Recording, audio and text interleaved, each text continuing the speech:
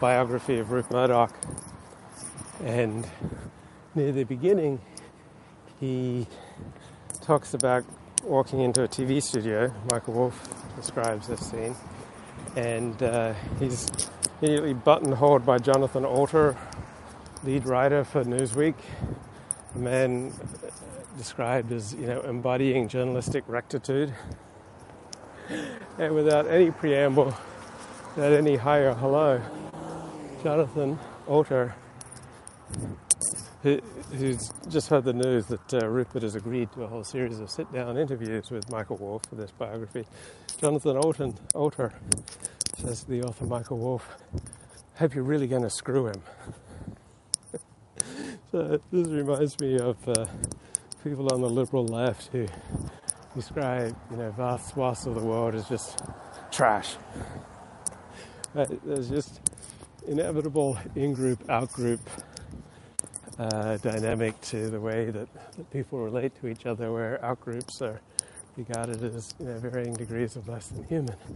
So Jonathan Alter and the journalistic establishment wants to stand up for journalistic rectitude by operating with the opposite of journalistic rectitude against Rupert Murdoch.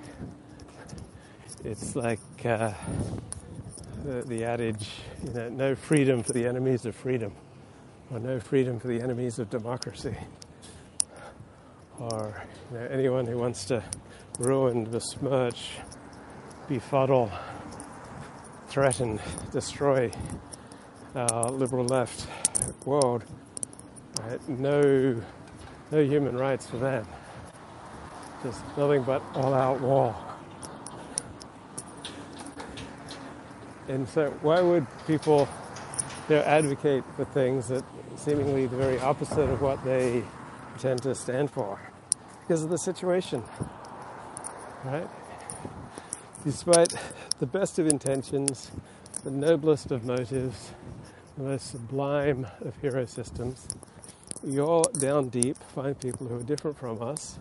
There's a little part of us, no matter how we try to suppress and squelch it, still thinks that people who are quite different from us, not fully human. That Jonathan Alter, in the name of journalistic rectitude, is saying to Michael Wolff, with regard to his biography of Rupert Murdoch and his guise of obtaining interviews with Rupert Murdoch, I hope you're really going to screw him. And most of the time when mainstream media talks to dissidents, if the dissident view is considered anathema by the powers that be in the media, that interview is going to be done with the express purpose of just screwing the dissident over. I remember in 1993, I was the Placer County chairman for this school choice ballot initiative, and a reporter from the Auburn Journal came over to interview me, and I had things that I wanted to say, making the case for school choice, but he already had the story written. It really didn't matter what I had to say. He already had everything down. And that's kind of a disturbing part of being interviewed often, is when you encounter a journalist who already has the story written. They already have their preconceptions, and their brain is running down a track. Right? When your brain's running down a track, you're essentially impervious to evidence. You're not going to take in anything new. You're not going to be open in an interview to hearing anything. Your brain is on a track, right? Or your brain is just full up with all the elements of your story, and you're just looking to slot something in that you've already created space for. Now, most journalistic interviews, in my experience, are not like this. Too many, I don't know, maybe a quarter of them in my experience. But it is very common to encounter people whose brains just run on tracks. All right, they're not going to deviate. They're not going to leave the track. They're just going to keep motoring down that particular railway line, no matter the evidence, no matter the situation, no matter what happens, no matter what they hear. Their brain's just going to keep running down certain tracks. So I heard a good line in a Harvard symposium on the Middle East. It was recorded about 5 days ago. And it quoted the Jordanian foreign minister as saying that Hamas didn't create the situation in the Middle East between the Israelis and the Arabs, that the situation created Hamas.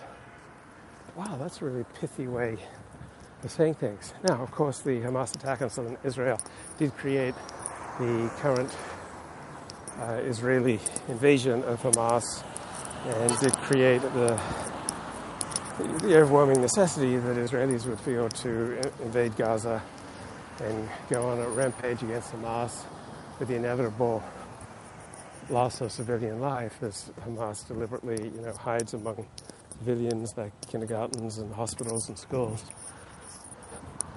So, in one sense, the current war in Gaza was created by Hamas. Right? Hamas did create this current situation of crisis in the Middle East. But the Jordanian foreign minister is right that the Arab-Israeli conflict was not created by Hamas. The Arab-Israeli conflict created Hamas. Right? Hamas would not be Hamas without the Arab-Israeli conflict.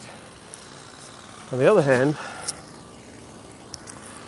because Hamas is so dedicated to the complete destruction of the Jewish state, all right, when you're dealing with an enemy who is dedicated to your destruction, all right, that limits your options.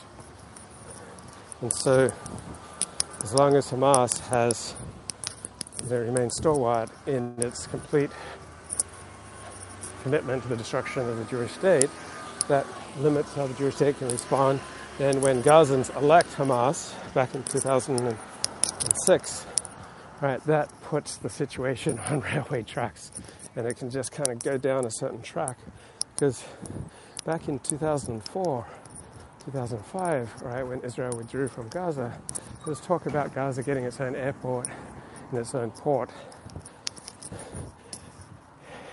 And that didn't happen when Hamas got elected. Because look at all the weaponry that Hamas has been able to amass without its own airport, without its own port. So just think, what they would have been able to do with their own airport, with their own port. So certain decisions get made, such as Gazans electing Hamas and Hamas wiping out the Palestinian PLA, Palestinian Authority, PA. And that put the Gaza-Israel situation on a railway track. It's just kind of inevitable. It's just going to keep moving down this track inevitably to the situation we're in right now. And so there's certain choices that we make in life or are made around us, and the die is cast. The situation is set, that we're all on a railway car that's just inevitably rattling down the railway line. There's no way to get off. Because as long as Hamas is dedicated to the destruction of Israel and 200,000 Israelis have to be evacuated from their homes, right, Israel has no choice but to go into Gaza, no matter the cost in civilian lives, to destroy Hamas as a governing and military infrastructure. So, Autistic Merit says, YouTube persists in defaulting its top messages in spite of my selecting all messages each and every time. Yes. So, with many forms of social media and many forms of life, right, no matter how much we protest, right, the railway train is going down the tracks. And we can select all messages, but the algorithm's not going to change, right? The world's not going to change for us, right? We have to change and adapt to the reality of the world. The reality of the world is that social media companies have become strongly incentivized to limit many kinds of speech. Probably number one incentive is to make it, the platform more advertising friendly. So I really like Kick. All right, Kick has very lax moderation, much more free speech. Downside of Kick is that it's largely funded by gambling. So I'm not a big fan of gambling, or don't have much of a desire to promote gambling. On the other side, right, you get more free speech on Kick. So I've been profiled, written about, a dozen, 2 dozen, 3 dozen times. I was on the cover of the Jewish Journal of Los Angeles. I was profiled in Rolling Stone, Online Journalism Review, Los Angeles Daily News, LA Times, etc., etc. Now, most of the times I've been profiled and written about is a focus of a master's paper at Stanford University. But the point is, most times that I've been written about, it's not as my narcissistic self would wish, because I'm just so inherently wonderful. It's because of something I represent, because of a role that I play in creating a current situation. So I started blogging almost every day in July 3, 1997. So I became one of those young online disruptors, like Matt Drudge and Harry Knowles, etc. So it was the situation that in large part propelled my media coverage and a very low-key C-list media celebrity such as it was. And when the situation changed, right, much of that coverage disappeared. So in September of 2001, right, the Jewish Journal of Los Angeles, the Los Angeles Magazine, and the Los Angeles Times all had major in-depth profiles of me ready to go. But then September 11 happened, and all the profiles got spiked for other topics because the situation had changed. So it was no longer an important situation. Young disruptive forces on the internet, upending the way that various industries operate. No longer such an important story once the Twin Towers came down, and the U.S. invades Afghanistan and then prepares and goes into a war in Iraq. All right, look for profiles don't matter anymore. I don't matter anymore on a media level for probably 2 or 3 years after that, because the situation's changed. Anyway, main point is, I was really struck by that Jordanian foreign minister's comment. Hamas did not create the situation created Hamas. And yes, it's only partially accurate. Hamas did create the immediate situation we're in, but it's the wider, deeper, longer situation that we're in that's created Hamas. Yeah, my status was the real victim of 9/11. my profiles all jumped out the top floor. I was listening to the sublime sound of Amazing Grace when the notification for this stream flashed. The situation changed. With great sacrifice, I came over. So, Rupert Murdoch regarded buying the Wall Street Journal as, the great crowning achievement of his newspaper career, but it was a financial disaster. So he was absolutely, ecstatic about gaining the Wall Street Journal, but he overpaid by about $3 billion. All right. So it's so funny how we all get ecstatic getting what we want, and then half the time it just crumbles to dust. And he thought he was going to be able to use the Wall Street Journal to destroy the New York Times. So it's now 15 years since Rupert took over the Wall Street Journal, 16 years. Like, how's that worked out? The New York Times is on much firmer footing now than it was back in 2007. The New York Times has something like 10 million subscribers. I think the Wall Street Journal has something like 2 million. Wall Street Journal used to be much more of a distinctive business newspaper. Now it's more of a general interest paper. I think it's definitely an inferior product than before Rupert Murdoch took it over, but it's not dramatically inferior. It's just moderately inferior. And given the changing economic situation with newspapers, I'm not sure that if Murdoch hadn't bought it out that it would be that much better than it is. Michael Wolff makes a good point that people who work for Rupert Murdoch tend to be among the happiest people in the news media.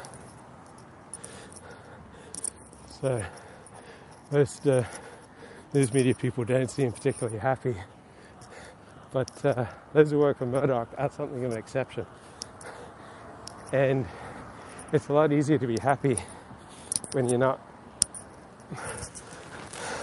tied down by all sorts of nitpicking rules and principles of ethical conduct. All right, it's a lot easier to be called a hypocrite when you stand for things, when you have commitments that transcend yourself. Rupert Murdoch essentially uses First Amendment attorneys to allow his employees the greatest possible latitude to say whatever they want, whether it's factual or not. So I find the Financial Times consistently more valuable than the Wall Street Journal. Damn, I'm trying to do a live stream here, guys, and the bloody trash man really messing with my sound. So in this Michael Wolff book, he keeps calling the Wall Street Journal the second most important newspaper in the world. Is that still true? So I can't believe I spend about $180 a year to subscribe to the Financial Times. Far and away the most of any newspaper subscription. I spend about $12 a month to subscribe to the Sydney Morning Herald, $13 a month to subscribe to Apple News Plus. But there's just so many valuable articles in the Financial Times. They seem particularly keyed into the Biden administration. So if you want to know what's going on in the Biden administration, the Financial Times is probably the best source.